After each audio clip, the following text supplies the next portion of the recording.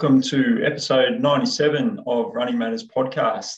I'm your host, Paul Hadfield, and today I have the pleasure of chatting to one of the true champions and pioneers of Australian trail running, Vlad Ixel. Vlad comes to us all the way from Perth. I'd encourage the listeners to just take a quick look at his results page on vladixel.com while listening to the podcast potentially. The list is just too long and distinguished to run through during the podcast. It'll take us the whole hour. But suffice to say that he's won races all over the world, particularly throughout Southeast Asia, certainly Australia and Europe as well. He's pretty much done it all, from vertical Ks to 100-kilometre trail racing and then 250K stage racing also. He's been an incredible champion for a long time. He has a really interesting origin story, coming from drinking a couple of litres worth of energy drinks, a six-pack of beer and a pack of cigarettes, to being one of the world's best trail runners. Really great story. So I'm sure you'll get a lot out of that. He's also a running coach, so plenty of incredible tips and hints in that regard as well. We'll take a quick break to chat to Sean from Runella and do a quick shoe review on the Salomon Ultra Glide, which is an incredible shoe and certainly worth listening to. I'd just like to mention our partners over at Cronulla Beer Co. have just put out their mid-strength range called the Easy Tiger, which I sampled a couple over the weekend, and they are spectacular. And you can grab hold of those at Cronulla Beer Co.'s website and use the promo code CBC10 to get a discount by listening to the podcast. You can also jump into most of the pubs around the Sutherland Shire, any Theros Group pubs, to sample the new range of Cronulla Beer Co. beers. I'd like to thank the rest of our partners, GU Energy, Runella, Fractal Performance Headwear, Cronulla Beer Co. of course, Gymea Allied Health Centre, Basecamp Altitude and Raid Light for their support. And don't forget to jump on and check out their discounts on their individual websites. All the discount codes are in the show notes. So without further ado, we'll get Vlad on and have a chat. Thanks, guys. Enjoy. Okay, welcome to Running Matters podcast, Vlad Ixel. How are you, mate? I'm good, thank you. Thanks for having me. Yeah, no worries. It's a pleasure. Congratulations on the Hasten 50Ks last week, mate. It was nice to get a win. Yeah, I mean, it was nice to travel to a race. Definitely, it's nice to get back on the trails as well. And yeah, winning is always the bonus, but I think that the whole journey was just incredible. It looked like it might have been a slightly longer journey than you were expecting there, mate. Yeah, one last turn, like literally turning back to the last final 5K, I went the wrong way. And I got to run on some incredible trails. So I was hoping that that's the right way. It was like all along the coastline, some beautiful trails, but yeah, it was the wrong way. And I got an extra 5K for free. And still came over and win. Yeah. Oh, mate, that's fantastic. And how are things back in Perth, mate? Are we pretty relaxed with the COVID situation at the moment? Yeah, we've been super lucky here. Like, we've only maybe had like 2 weeks of lockdowns in the last 2 years. So races have been going ahead. Travel is the only thing that kind of is a little bit harder.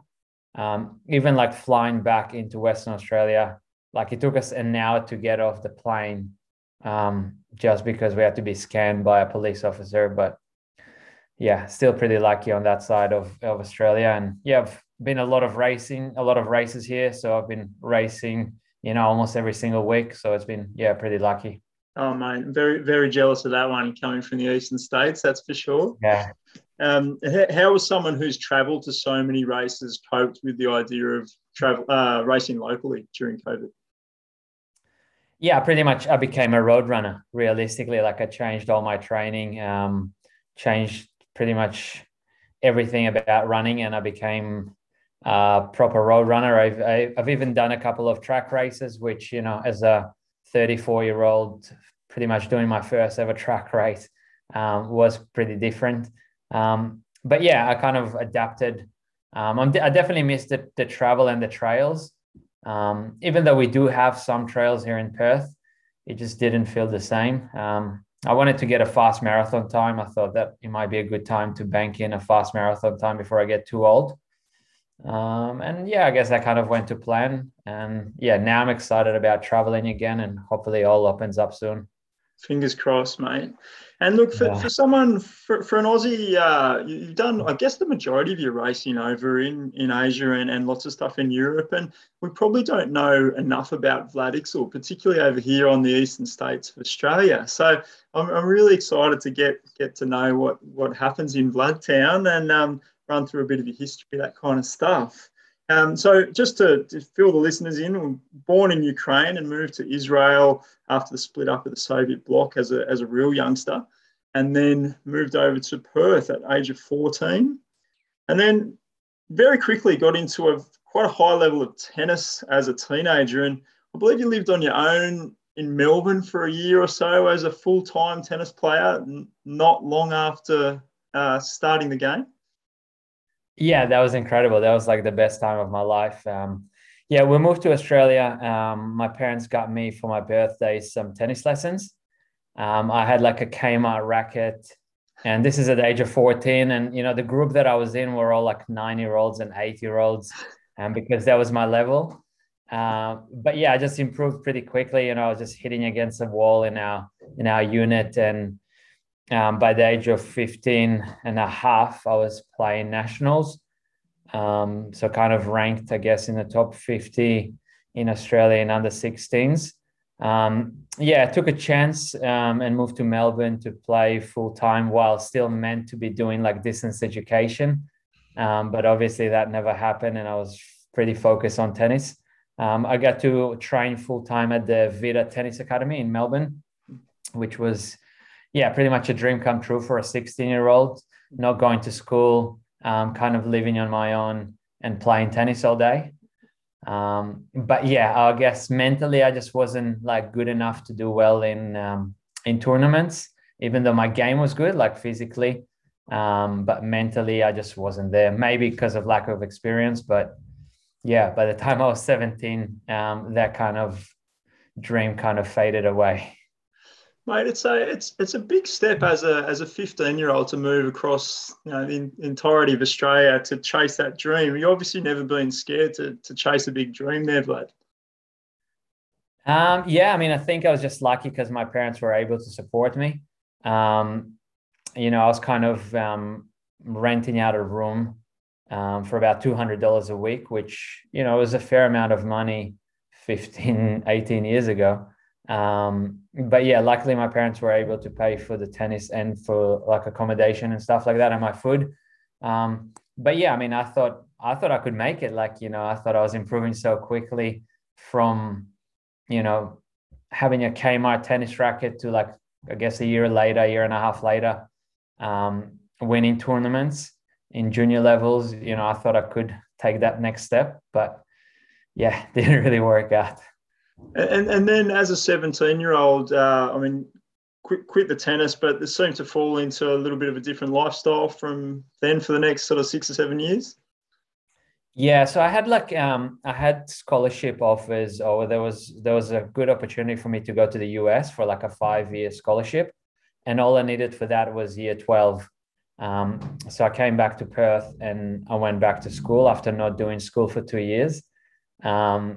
And then, yeah, as I was about to finish year 12, kind of tennis went on the side, and that whole college idea wasn't exactly maybe what I was kind of gonna go and chase. So yeah, I went into the other extreme of being super unhealthy. It was fun, but yeah, it was definitely kind of a different way of living compared to the last 3 years as a tennis player.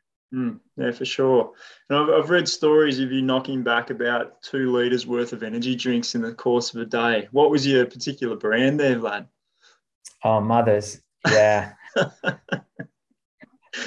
I used to, I mean, literally have a 4-pack every single day. I would just buy them, 5 or 6 at a time, packs of 4.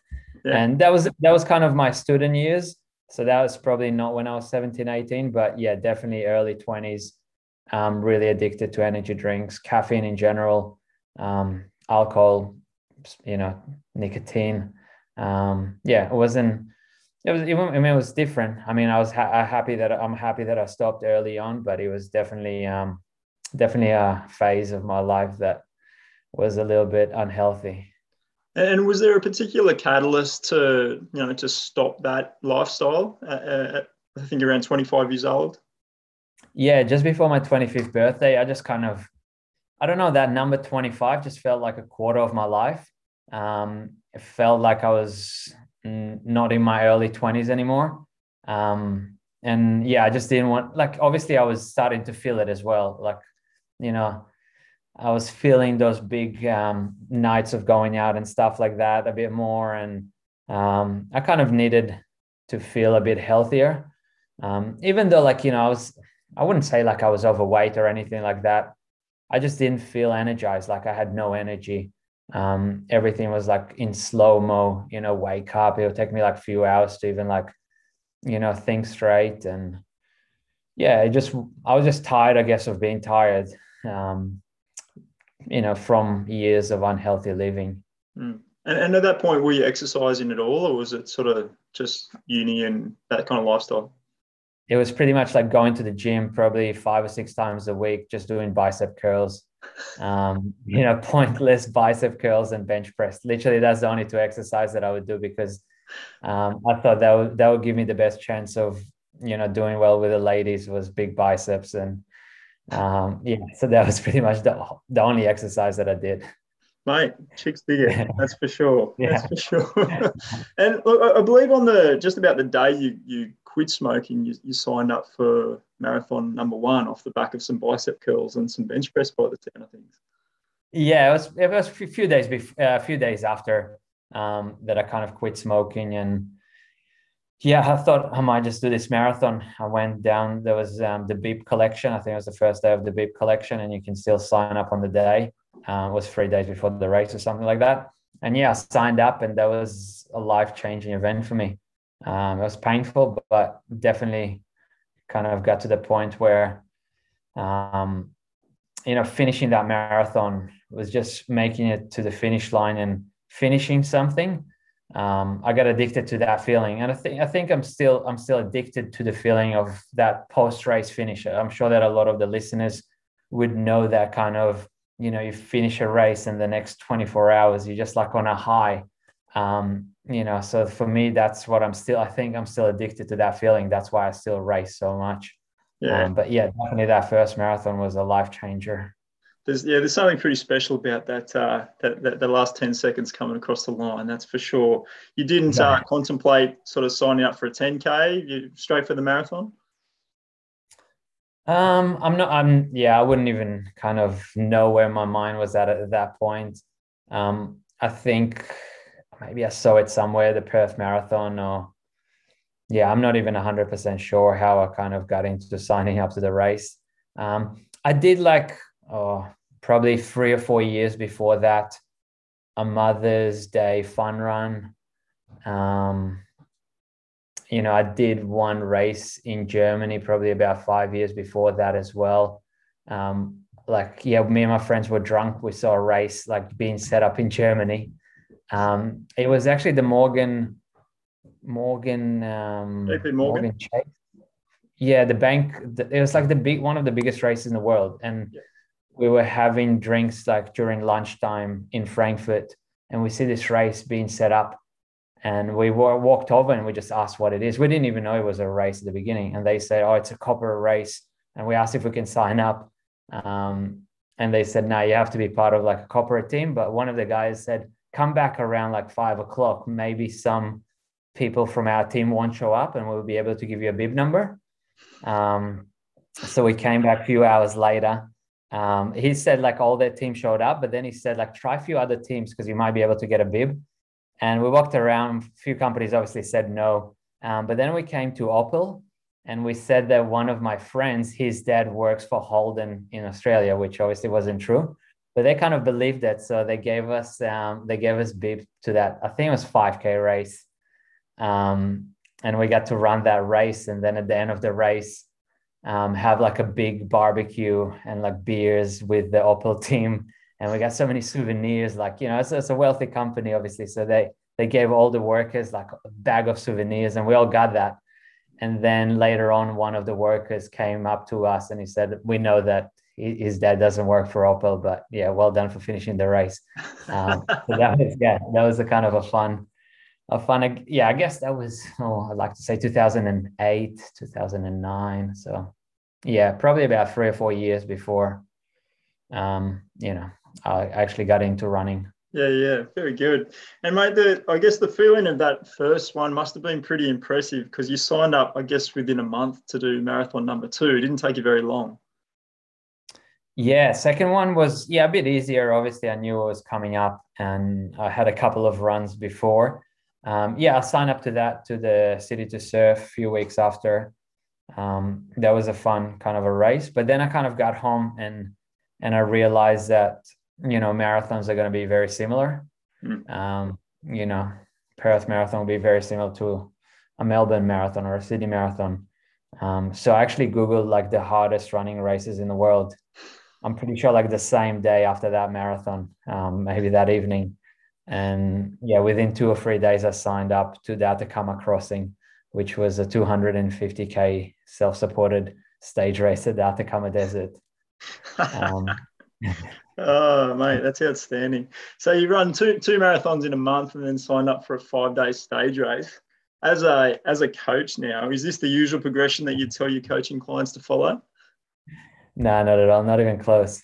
Yeah, I mean, I didn't know what I was doing, but I definitely learned quickly. So I think that I'm pretty good at like picking things up pretty quickly and learning really quickly to a certain level. And then when I get to that level, I kind of even up with everybody else. But yeah, I kind of picked it up pretty quickly. And what I do is spend a lot of time researching and learning as much as I can about what I do. So same with like tennis. I became a student of the game, even though I knew nothing about the game. And, I'd spend every spare moment that I wasn't hitting against a tennis wall or playing tennis by myself at the tennis courts, learning as much as I can about the game. So reading books about the game, watching a lot of matches, studying players and stuff like that. So I did the same thing for running. So very quickly I spent, every single spare moment that I had learning everything around running. And that kind of really helped to kind of keep me on the right track and I guess move forward. But yeah, I guess most people will kind of just go into it and kind of expect things to happen, where I did, whatever I could to make it to the start line, I guess. And what were some of the early sort of pearls of wisdom that you think set you on the right path and really fast-tracked your path to success? I think early on is definitely like getting into like yoga, strength work. I changed my diet, so that's probably about, I'd like to say 4 months after signing up to the race. So like my diet wasn't super healthy. I would just eat meat like 3 times a day. But then I kind of read somewhere that a plant-based diet could improve recovery. So I gave that a try. And I think for me, that kind of made a big difference because I didn't eat any salads or fruit before that. Like, I'll go to a restaurant and I'll just order the steak. I didn't even know there was anything else on the menu. And, I'll just literally just eat meat 3 times a day. So I think that made a big difference in my recovery, in my overall kind of energy levels. I think the yoga also really helped at the beginning. I used to go to like maybe 4 Bikram classes a week, which was pretty full on. And at the same time, I would kind of do my own yoga on the other days and at the same time do more strength work and stuff like that. So I think the combination of everything, I wouldn't kind of pinpoint one thing, but the combination of everything. Also, I spent a lot of time kind of fixing my own running form. So I'd read and learn and watch things online and then record myself and then try and see how I can fix that and clean that up. And I spent a lot of time, kind of improving myself as a runner without running too much more. Yeah, if it's that makes sense. interesting. I think a lot of people sort of hit that realization 5 or 10 years into their running career that they need to be doing yoga and looking at their diet and all this sort of Yeah. stuff. And you're looking at it from day one. It's a really interesting perspective. Is it something that you push pretty hard with your coaching clients? Yeah, I mean, definitely. I mean, I'm not doing as much coaching anymore, but yeah, part of my kind of coaching was definitely very strength and recovery kind of based training. Obviously, it's a little bit different because a lot of that has to come, from the person inside. And, I can be the greatest coach in the world, but if the person that I'm coaching, doesn't want to do 15 minutes of yoga a day, but he really wants to improve in his marathon time, it might not always get to that fast marathon if you're not willing to put in the boring work down the bottom. So I guess that's something that over time I definitely learned when I was coaching, when I was getting into it a lot more, is that not everybody wants to put in the hard work and not everybody wants to focus on the little things. And a lot of them, really want to get to that 3 hour marathon or 3:30 marathon, but don't really want to focus on changing their diet or, looking after their sleep. So I think that was kind of, and also as a coach, I had to learn how to deal with those clients because in the end of the day, I still needed them to pay my bills. So I just had to make the most out of individual kind of runners that I was coaching.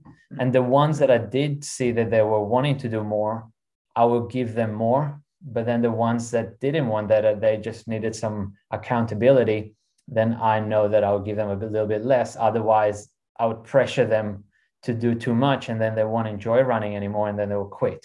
So I think that was kind of something that took me a while, not a while, but took me a bit of time to understand that, people do things for different reasons.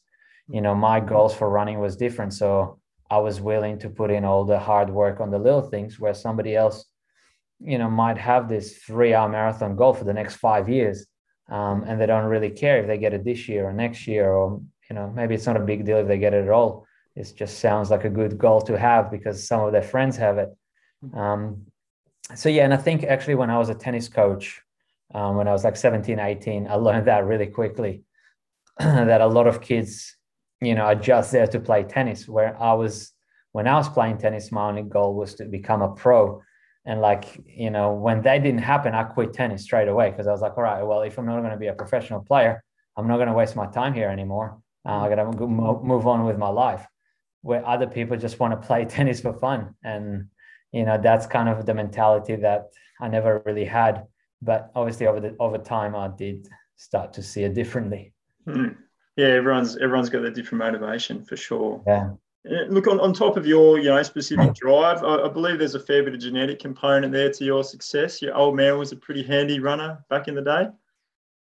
Yeah, he was a really good runner. He wasn't far from making the Olympic teams in the Soviet Union, but he kind of stopped when he was about 20. So back in the Soviet Union, if you were running on the streets, in 1974, if you're running on the street as an adult, the people look at you like you stole something. It wasn't like people didn't run on the streets. Like, you know what I mean? People didn't train.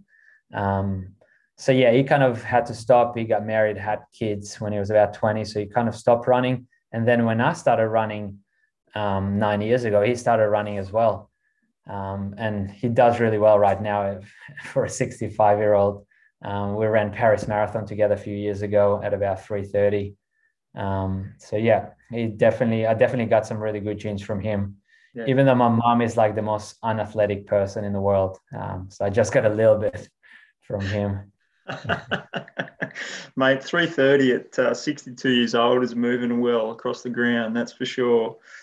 Mate, early days for your, racing career, you moved to Hong Kong and became one of the most prolific racers imaginable. Firstly, why Hong Kong specifically? Yeah, I think in 2012 and 2013, trail running was still very small in Australia, especially in Western Australia. Like we had 2 trail races for the whole year.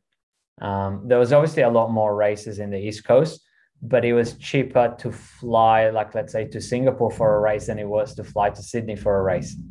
So it was, I think I did my first 100K in Malaysia, which, a trip to Kota Kinabalu would have been like $500 with accommodation and everything like that. If I wanted to do it in Sydney, it would be like $1,000.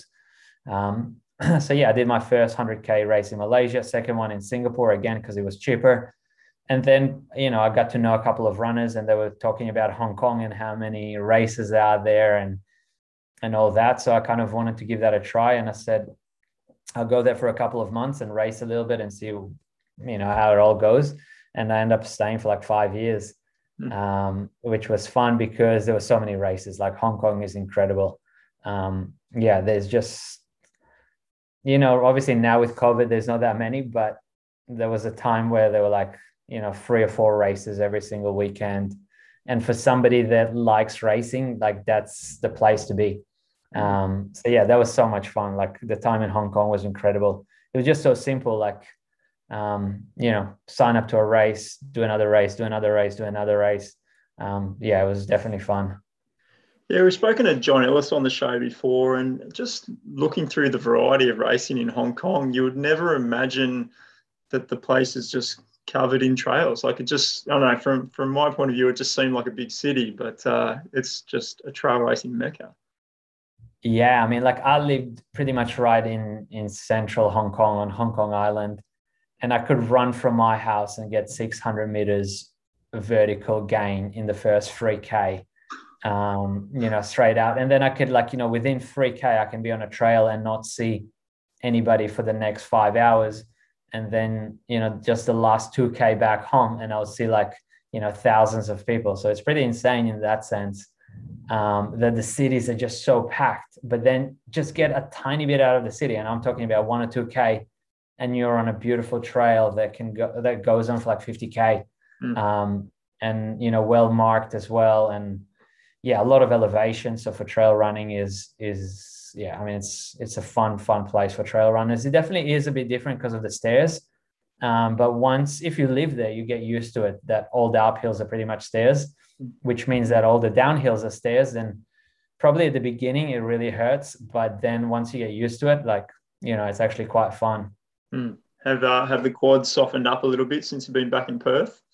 Oh, absolutely. My quads, I got baby quads now, especially after the marathon running. And that's why this trail race killed my quads. And the only thing that I'm feeling today is my quads from the race on Sunday. But yeah, marathon running just eats away it pretty much ate away all the muscles that I had in my legs. Like my legs just got so much skinnier from all the road running and the track running. So I need to build that up again. Stick to the trails. Very good answer. Yeah, I think it's time to get back on the trails. What about in terms of Hong Kong racing in general, particularly since, I guess, the involvement from Beijing? Have you seen any changing in, the amount of races, or they cut back on that sort of stuff? Yeah, I mean, I left 3 years ago. So I guess when I left, that's when things started to change in general in Hong Kong. Mm-hmm. The racing scene didn't change too much. Except that there was a lot more Chinese runners coming to race. I think for a long time, there was pretty much just the locals racing and the expats. But definitely in the last few years while I was there was a lot more Chinese runners coming in. Even for races without any prize money, I think they could get a lot more attention than what they would in China maybe, or in Taiwan. So a lot of runners would come over and race. But the last 3 years when I wasn't there, I'm not sure. Yeah. Yeah. So I've heard you talking about having a particularly addictive personality in lots of ways. I'd like to know how this relates to the idea of overtraining. And I guess, how easy is it for you to have an easy week? I think it's a lot easier now since I lost my sponsorship, and since we had a little baby and I started my own business. It became a lot easier, even though it took a while to convince myself that I'm doing this for the right reasons and it's okay if I don't run twice a day. I definitely overtrained, big parts of the last few years and over raced. And I think that's the main reason why I never really did too well in any of the big races, because, I liked racing so much that I would just train, race. And, as long as I had the sponsorship, like, I was happy. And they never pressured to do well in big races. They were just happy me getting attention from winning 30 races a year, around Asia. So that kind of the way I kept going. But definitely I overtrained, a lot of times, but that was for the goal of keeping my sponsorship. So I guess if I was training for different reasons, like, if I had a goal to do well at 1 or 2 races a year, I would train a lot differently. Like, I'll go through cycles where there'll be a 12-week build-up or a 10-week build-up, and then bring it down for 2 or 3 weeks and then do the build-up again. But because of me wanting to keep my sponsorship and playing it safe, I just continued racing and training for the whole year. And, if I wasn't racing in Hong Kong, I'll be racing, overseas. But for pretty much in the last 9 years, I've done over 250 races. So that kind of works out to be, I guess, around 30 races every single year. Yeah. So I never really had a chance to really train properly for one race, just because there's another race 1 or 2 weeks after. Yeah. But it kind of worked for me, and I didn't really mind. I never had the goal to like do well in one race. My goal was always to keep that sponsorship, because that gave me that lifestyle of, traveling and being flexible with my working hours as a coach, and kind of living this lifestyle, which was my main goal. Mate, it's a brilliant goal, and for someone who didn't target anything particularly, you're certainly on the top step of the podium more times than not. That's for sure. When you pick your races well, you cherry pick the races, you can do really well. There's a hell of a lot of cherry picking. It's a long bloody list, that's for sure. What about in terms of injury and the overtraining bit? You can't have been injured that often if you're racing that often. I've never had an injury, so like literally, the only time I miss days, like running days, is because I would get a cold. Because I'll catch a flight too soon after my race. I'll do a 50K race in the morning and then catch a flight in the afternoon. So that I probably got a bit sick from that, but yeah, just a flu or the cold. But I've never had an injury because I always kept on top of strength work. And it's never like too long. It's just like a lot of short sessions, 15 kind of minutes a day, every single day. So, my body was kind of able to, I guess, withstand all the training and racing. But yeah, I was pretty lucky to never have an injury. I don't think it's luck at all. I think it's some pretty impressive management by the sound of things. I've looked through a ton of your strength videos, and if anyone wants to go and have a look at Vlad's YouTube channel, there's some spectacular content on there. Where do you find most runners are deficient in terms of strength specifically? I think mainly kind of mobility and stability. I think a lot of people have very tight hips and ankles, and that just kind of dominoes effects to like, poor running form, slower recovery, tighter muscles, injuries. Where if you can put some time in improving the mobility in your ankles and your feet, suddenly you take away the chance of getting injured. If you build a bit of strength and stability in your glutes, you can push a little bit stronger. You don't have, your knees are not going to be sore from overcompensating.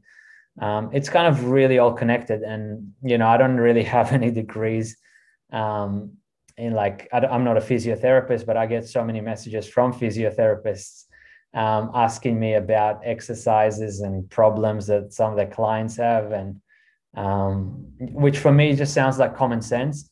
The way I kind of look at things is just, well, if this hurts, probably means that something else kind of leads into it, and you just got to get it a bit more mobile, or you got to get it stronger.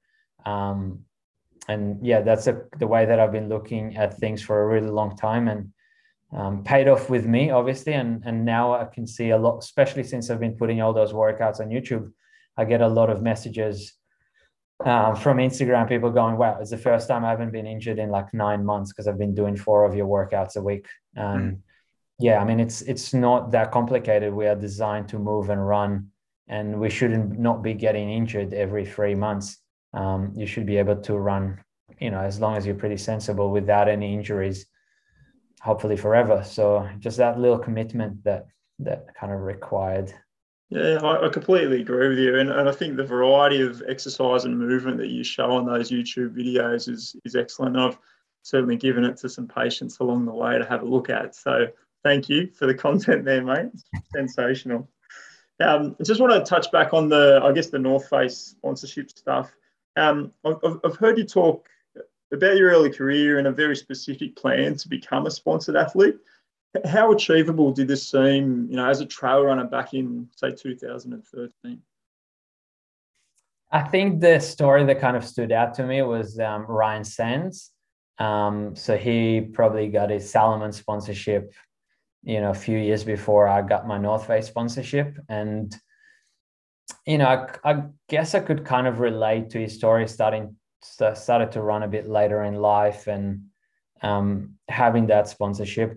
I knew that, it wasn't going to be too easy because they don't hand them out, and they still don't, and the amounts of sponsorships are pretty small.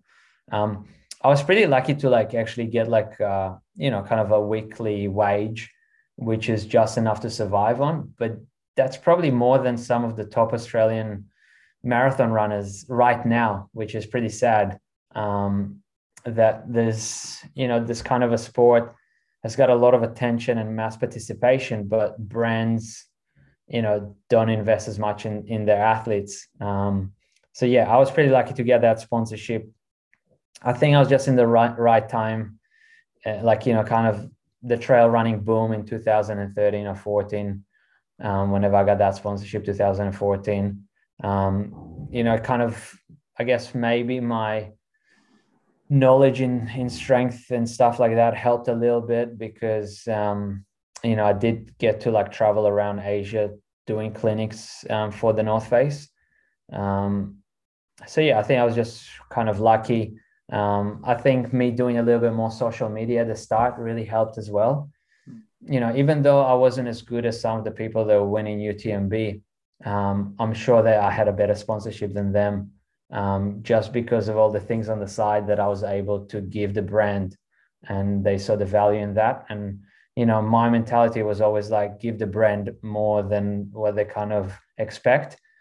And my contract got better and better with every year for 6 years in a row.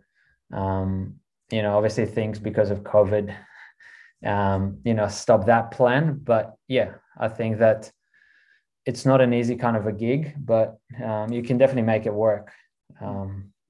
But it's not very common. It's not common at all.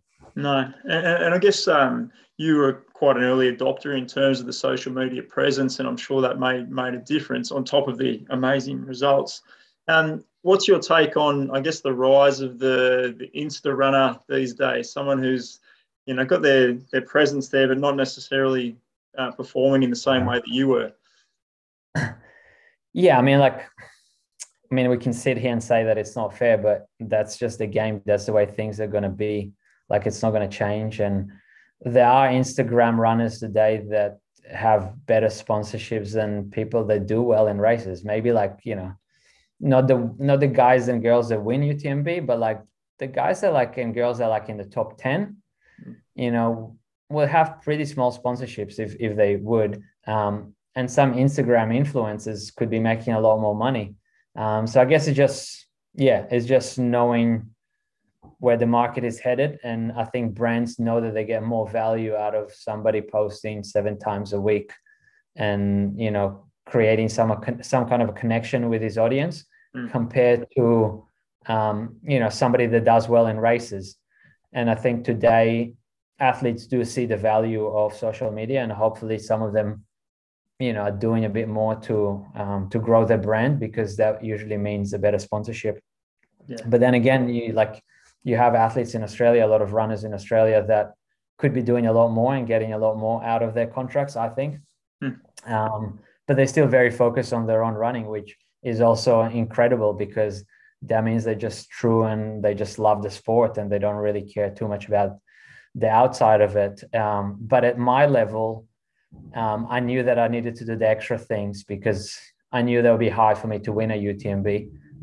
So I needed to make sure that I do stay in line with staying on that sponsorship deal. I needed to do those extra things. I needed to go to Singapore and do a clinic. I needed to go to Malaysia and Indonesia to do running clinics, where the guy that wins UTMB probably doesn't have to do all those things to keep his sponsorship. But yeah, that was just where I was at, and kind of being true to myself and knowing that it has to be done if you want to continue this. If not, go and find a job, go and become a waiter again. Yeah. It's no way to be, mate. No way to be. I guess that's a good segue for me to throw to my shameless sponsor, Sean down at Renoa, to have a quick chat about the Salomon Ultra Glide. Back in a sec. Okay, back down here in sunny Cronulla with Sean, the Godfather Tyndale. How are you, mate? Good, mate. Good, Paul. It's we're back. We're back. It's great to remove the table and have people come in. Yeah, nice to be face to face. Yeah. Sounding pretty good with our masks on too. We did, yes, we did. But no, it's been a challenging, as everyone has faced, couple of months. People are coming back though. Yeah, people are coming back, but Jen and I were blown away by the support we had through Click and Collect, through home deliveries, through online sales. Yeah. We were blown away. It kept us through, and it's great to see a lot of our local customers getting in contact and still being able to supply them with shoes to keep moving. Well, mate, you guys have supported them for a long time, and I'm sure they're happy to return the favour. Yeah. And it's a good community for sure. It is, mate, and you see that in times like this, and we're very fortunate to be in, have a store that, when gyms closed, a lot of people, they could still exercise outdoors, meaning walking, running, so it's sort of kept us chugging along. Just between you and me, I'm glad that they've gone back to the gyms now, though, because I've got the trails to myself, which is nice. Yes, a few feedbacks. It was a bit busy out there. She was busy, that's for sure. Sharing with mountain bikes and, a lot of dogs and everyone. Too. A lot of dogs. A lot of dogs. Yes. A bit scared of the dogs. Yeah, the florist didn't love it at all. Anyway, we're here to chat about the Salomon Ultra Glide, which is a little bit of a new shoe in the Salomon range. They've gone outside the square on this one, mate. It has, yeah. They've sort of flown into that max cushioning, which they've never done before, category. Stack height is 32.26, which is quite high for a Salomon shoe. It's 260 grams. Yeah. It's on a 6mm drop, which is still, That's about the same as the Sense Ride, about a 6mm drop. Yep. Yeah, but more stack height. More stack height. Yep. So a lot more cushioning. So they've gone into that max cushioning category where this shoe is designed for long runs. Your long runs, and to give you that cushioning and that comfort as you get further and further into your runs, just to protect the feet, give you shock absorption, and reviews have been great, which is good to hear, because it's similar to that Sense Ride, but just a lot more cushioning.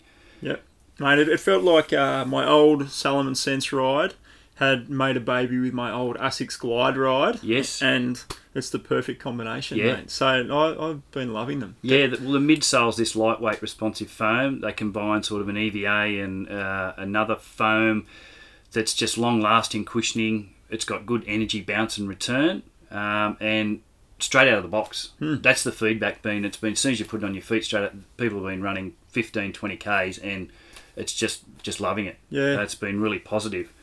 And as I said, the stack height's quite large compared to other shoes in their range, so they've gone outside that square, and it's the toe box is a little bit wider too, which feedback has been really good, because it's sort of, if you've got a narrow foot, most Salomon shoes, or if you've got a wide foot, you can't go into it. It feels like it's really hugging the shoe, where this is a little bit more generous through the toe box, so it's appealing to that wider range of foot type in a way. So And as you're saying before, as the foot swells on the longer run, it's longer accommodating runs, that quite well. Yeah. But you still got that upper, stitchless upper. Yep. Which is nice, gives you that sock type feel, with a generous amount of heat weld going round for toe protection. Yep. Which is good against rocks and sticks. And nice Salomon's quick lace system, usual which suspects people there. love. Yep. It stayed the same with your little garage where you tuck it up into the tongue. And it's nice breathable upper as well. So it's just been it's a really, really positive shoe at this stage. So hopefully, as they bring out more, it's only going to get better. Yeah, mate, I was really impressed straight out of the box, like you say. Like, I reckon my first run in them was a 30k trail run. Yeah. And I've done almost exclusively for the last couple of months my long trail run in these guys. And I really enjoy the rocker stuff. Like, Salomon have typically not done that at all in a shoe. So they call it like a bit of a reverse camber, where it's got that little bit of a rocker. Yeah. It's not. What do I say? It's not as predominant as the Hockers. Yeah. But as you said, you've felt it. It's noticeable. Yeah. Definitely. It gets you up on your toes, and particularly when you're getting a bit of fatigue there, I think it pushes you into that more efficient stride pattern quite well. I've done a couple of sessions, one with the great Scotty Richmond, where we ran 20Ks on the trail, just sort of nice and cruisy, and then hit a pretty hard sort of 10K on the road afterwards.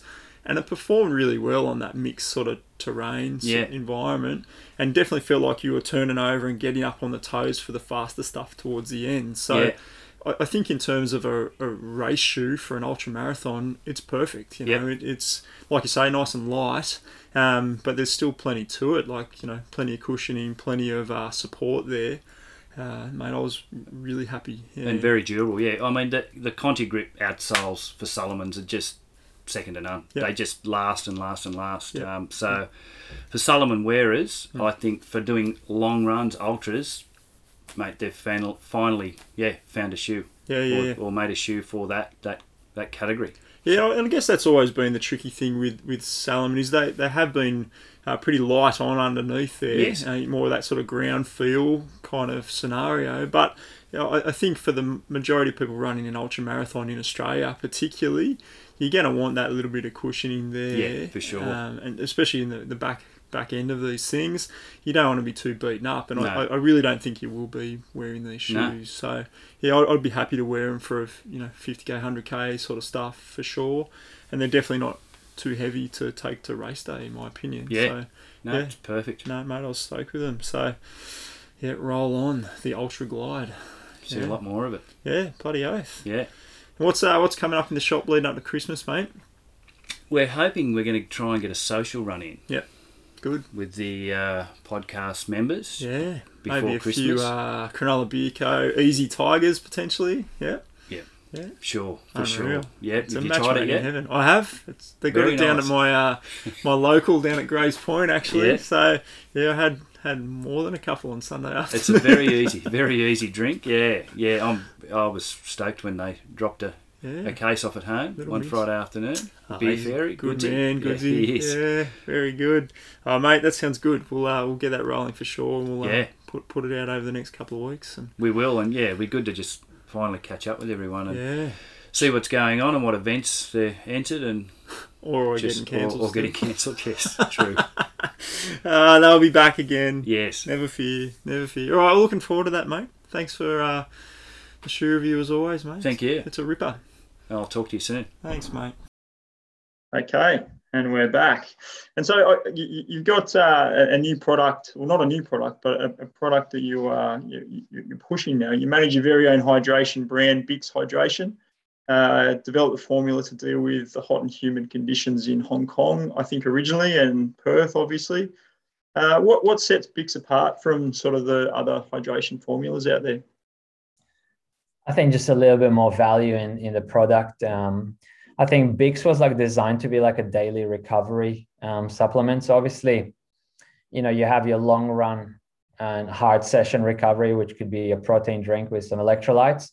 But what I always wanted to do is, as a runner, is to have a bit more magnesium, a bit more zinc, a bit more vitamin C, straight after my runs, because, you know, living in a hot country, training every single day, twice a day, means that I needed to replace those things very quickly. And that's where the idea of BIX came, because I used to get like a magnesium tablet and a zinc tablet and an electrolyte tablet and like put them all in one glass, where I just wanted it to be all in one glass. And plus I didn't like that taste of most hydration tablets, you know, very chemically taste. So yeah, me and my wife spent about 2.5 years developing this little tablet. We started the company with no investors. It was just us and the money that I saved from coaching from the 5 years before. And it wasn't cheap, like, because it was something that was never done before in a tablet form, in a hydration tablet form. So yeah, we kind of got that off the ground 1 month before COVID started. So we launched January, and I guess COVID hit in February. So yeah, it's been a challenge as well, but it's been a fun challenge to kind of learn and develop slowly. I guess that kind of allowed us to really grow slowly. But yeah, definitely a lot of challenges with starting a company 1 month before COVID. Mate, we set up an altitude chamber at our clinic about a month before COVID as well. So I feel your pain there, mate. Look, as a 34, 35-year-old man, you're still pretty young in terms of, I guess, running years. Do you think this sort of helps in terms of your injury prevention and resilience? I think a lot of little things help. And I think that's where you want to be focusing on is those little 1%ers. Is BIX going to make you a better runner? Probably not. But is it going to improve your recovery by 1 or 2% if you do have it daily?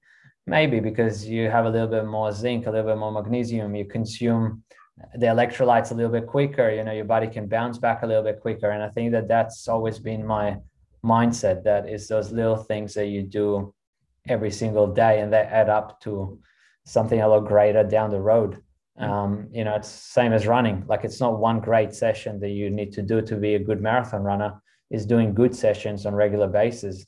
So I think that's with a lot of things in life. And I guess kind of the idea of BIX, of being a daily recovery supplement, kind of fits in my mentality. And that's why, you know, I was kind of pushing to start this company. Even though, like, you know, now we're kind of going to branch into a normal electrolyte tablet. So that's going to be launching in the next few weeks, only because I felt like, you know, whatever's on the market there could be improved a little bit on taste. So we kind of work a lot with like beetroot juice, beetroot powder, carrot powder, just to kind of take away that chemical taste that I feel some of the brands have. So yeah, kind of trying to improve a tiny bit of whatever's already on the market. Mate, that's exciting. Very good. We'll have to keep our eyes out over on the East Coast, mate. I'd like to quickly touch on your brief triathlon career, if you don't mind. So you're in a fairly unique position to judge based on your wealth of racing history. What would you find more daunting, standing on the start line of a 100K trail ultra or the start line of an Ironman event? I've only done half Ironman, so I guess Ironman would be a bit tough. I think like I've done 6 half Ironmans, and because the swim was always first and I knew I wasn't a great swimmer, I was okay with it. So I was like, all right, well, I'm not such a great swimmer. I'm not too worried about it. Where running, the expectations were a lot higher from myself straight from the first race. So definitely, you know, a little bit tougher in that sense.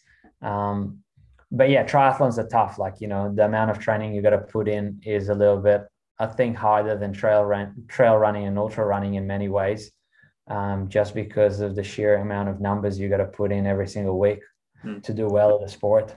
Yeah, no, it sounds like too much hard work to me. Mate, you've on that sort of wealth of racing, you've run everything from vertical K events and stair races all the way through to your 250K stage race in the desert. What's the sort of distance and terrain that suits your body the best, in your opinion? Definitely trail running, like not crazy amount of elevation. Definitely kind of like a mixture between runnable trails. I guess the stuff that we have in Australia, maybe a tiny bit more elevation. Yeah, I don't think I'm naturally designed to run super quick on the roads. You know, I got pretty close to going under 15 minutes for the 5K in this year of road running. but that's still very far away from, some of the elites in road and track running. So yeah, I think definitely kind of trail running around 50 to 70K. I would say that would be kind of my sweet spot. I'm not too bad at actually climbing. Like, I think that my strength is in climbing when I'm fit. But yeah, I think now kind of going forward, I'll try and do a little bit more races that I enjoy. And that will be definitely around the trail running, I guess, 30 to 70K mark. Okay. Maybe the 6 foot track over here in Sydney, mate. Yeah, definitely. That's been on my list for a long time. I just, trying to make sure that I have enough time to get ready for it, because it is pretty competitive. Just let us know. I want to come and see that day, mate. That'll be good. Yeah. Mate, you've spoken about potentially not being mentally strong enough to make it as a junior tennis player, back in the day anyway. And now it can't have happened very often, but has your mental game ever let you down out there in a big trail race? Yeah, I think so. I think a few times, pretty much every time I DNF'd. I mean, I think that, stomach issues can be caused from overthinking and over putting pressure on yourself. So that's definitely happened a few times where I was expecting to really do well in a race, or I was hoping to do well at this race, and somehow my stomach wasn't 100% right. And I do believe that comes from, maybe over pressuring yourself, maybe overthinking it, maybe being a bit too nervous, not being able to relax, and that kind of affects your digestion somehow. I definitely think that in that sense, that's affected me. And I think few people would agree that would listen to this and know that, they would never have any stomach issues, except suddenly on a key race, that they were really waiting for. And obviously you can try different things, but I feel like that happened to me a few times. Otherwise, running, the good thing about running is, it's a pretty simple sport. Just make it from point A to point B. And that's actually an easy strength, mental thing for me. All right, well, just make it to the finish line. So yeah, in that sense, I think that, I was pretty lucky with the basic strength mentality. Where tennis, because of the start and finish kind of mentality of the sport, there's a lot of time for your mind to go to different places, where running there isn't, because the time is still ticking, right? So yeah, in that sense, they are different. And I guess mentally it's a little bit easier for me to do running, for sure. You make it sound so simple, Vlad. Just get from A to B as fast as you can. Fast as you can, yeah. How can you bugger that up, hey? Mate, based on your social media, there's always a joke to be had or a smile on your face. What about when you toe the start line? Do we see a different side of you, or is it all business on race day? I think now that my life is not really dependent on my racing, I definitely kind of change, as my social media definitely changed as well. Since I lost my sponsorship, is that I'm a little bit more flexible, and I would like to say that I'm pretty I got a pretty developed sense of humor, and now I can show it a little bit more, because I'm not worried about what North Face is thinking about my social media accounts. And because I know that they will go through it every single month and look at numbers, and that's actually happens in those big brands. And now knowing that nobody looks at it, I can just be myself. And I think also with racing, I've done 3 marathons in 3 weeks here in Perth, just for fun, with my GoPro, and, I just run 4-minute pace and just enjoy it and high five people and smile at people. And I'm just editing the Perth Marathon that I did 2 weeks ago.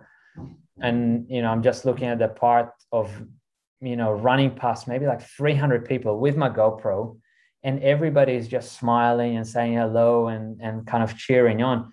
And I never had that feeling before, because I'll go to races, I would look 1 meter in front of me, and I would just concentrate on that, and I would work as hard as I can to do as well as I can in the race. When now I have the flexibility I have the choice now to enjoy some races. And even in South Australia, I ran there with a GoPro, and I just had so much fun. Where before, racing was a little bit more competitive, a little bit different mentality. But yeah, I enjoy now sleeping better before a race because I put less pressure on myself because, well, if I have a bad day, it's a bad day and there'll be another race. Nobody's not going to count my starts for the year and how many races I've won for the year, which is kind of a nice feeling to have. I definitely enjoy being competitive, and there'll be few races a year that I would try and be competitive at, and I'm not going to bring the GoPro with me. But then I also enjoy kind of, enjoying the races themselves now, which is fun. Oh, mate, it's a nice change of gears, but you've still got that pretty high gear there, that's for sure. I want to draw your attention to just the one race result, and this is a little bit of a piss take on a couple of our previous guests, Jono O'Loughlin and Brendan Davies. But the World Trail Championships 2016 in Portugal, the three of you boys were there. And I've spoken to Jono and Brendan about this day, and they assure me that it was the hardest race of their lives and the conditions were atrocious. They're both coming in 12 hours, and you've come in 9.5 hours. What happened on that day? I didn't have a great day as well. It was super hot. It was really, really hot. I remember struggling, stopping at rivers and creeks to cool down. I think it's just, I guess, with the heat and that humidity kind of maybe worked to my favor because I lived in Hong Kong, and it's pretty humid in Hong Kong. And then again, it was my first time kind of representing Australia, which was incredible because this country has given me so much that it was, I was just honored to wear an Australian singlet in that race. But that was a fun event, and I'll never forget that race. I think they both just had a really bad day, and I was just lucky to have a better day on that day, but they're both incredible runners, and they obviously have some really good results to show as well. They do. No, I'm just taking the piss. Very good runners. Did you manage to share a cold VB with them at the end of that one? With John, I did. Yeah, we went out that night after that. He definitely likes to drink. I can't it easy. I had maybe 1 or 2 beers, and I actually went back to my hotel, and he stayed up for a couple more hours by himself, just drinking with the locals. But I kind of changed my mind. So, for me, I didn't have that desire to go out because I did all of that when I was really young, which was nice. It was nice to say no and kind of say, no, I really feel like going back and having a good night's sleep. He definitely plays both ends of the court pretty well, Big Jono. That's for sure. Yeah. Mate, you see me racing, I guess, far more shorter races over the past couple of years. Is this just a lack of opportunity due to COVID, or has the drive to race those 100K plus races dropped a little? Yeah, I mean, I think it's kind of like, when you do those long races, it takes longer to build up to them. The recovery is a bit longer. So in my head, I was like, all right, well, I can do 100K race, or I can do 7 or 8 smaller races. And usually the choice of going, for 8 or 7 smaller races kind of wins, because I know if I have a bad day in that one race, that's 8 weeks of no racing. I don't want to take that chance because I got to keep my sponsors happy. I think that definitely kind of played a big role. Now, definitely kind of looking into the future, I definitely want to do some 100-mile races, hopefully in the next few years, and take some time to build up to them, and then take some real time to actually recover from them. But I think that'll be in the next 2 years that I'll look into that. But I definitely miss the long races because I haven't done a 100K race in a good 5 years now. So it's about time to get back into it now that I'm a little bit more flexible about my training and racing schedule. Yeah, mate, I'm excited to see. That big step up there will be good and good to watch. So, mate, a huge chunk of your success has been forged in Asia and Europe, as we discussed earlier. And you're truly a pioneer in terms of Aussie trail runners on the international scene. Do you think you'll make more racing down under a priority in the future, or are your sights still set on the big overseas events? Oh, definitely around Australia a bit more. I think now with the family and the business, I just can't travel as much anymore. And I guess that's the positive thing about COVID, is that I was able to spend some more time with my family, where for the last 5 years, I would literally travel somewhere every 2 weeks. So it was nice not to travel for 2 years. I definitely miss the travel, but I also know that I can't do as much anymore. So shorter trips to the East Coast will definitely be on the cards rather than longer trips to Asia or Europe. But yeah, I mean, after that race in South Australia, like, you know, that kind of opened up the appetite to do some more races around Australia, because there are some beautiful trails here, and beautiful, beautiful locations. And even the races are not as big and there isn't like 2,000 runners in them. They're still like very fun races to do. And I think back then I was just thinking about, oh, well, where I'm going to get the most value out of racing. And that was Asia, because there'll be more eyes on the race, because there'll be more participants, there'll be more sponsors. So that made a bit more sense back then. But now that as I said, I'm racing for myself now, I can actually, you know, do some smaller races, travel to places that I've never been to around Australia. So yeah, I'm definitely excited about that. Oh, mate, I'm looking forward to seeing you over here on the East Coast at some point. Yeah, well, look, thank you very much for your time today, Vlad. It's been really great to get to know your story, and it is a great story. How is it best for people to, I guess, get in contact with you regarding the Bix Hydration and to follow your, I guess, strength routines and content? Yeah, I think Instagram is pretty easy. I do my best to reply to most DMs. You know, a few years ago, I sent Dean Karnazes a message when I just started running. I sent him an email and he replied to me, and I could not believe they replied to me. And you know, kind of him doing that just meant that I do my best now to reply to as many messages as I can.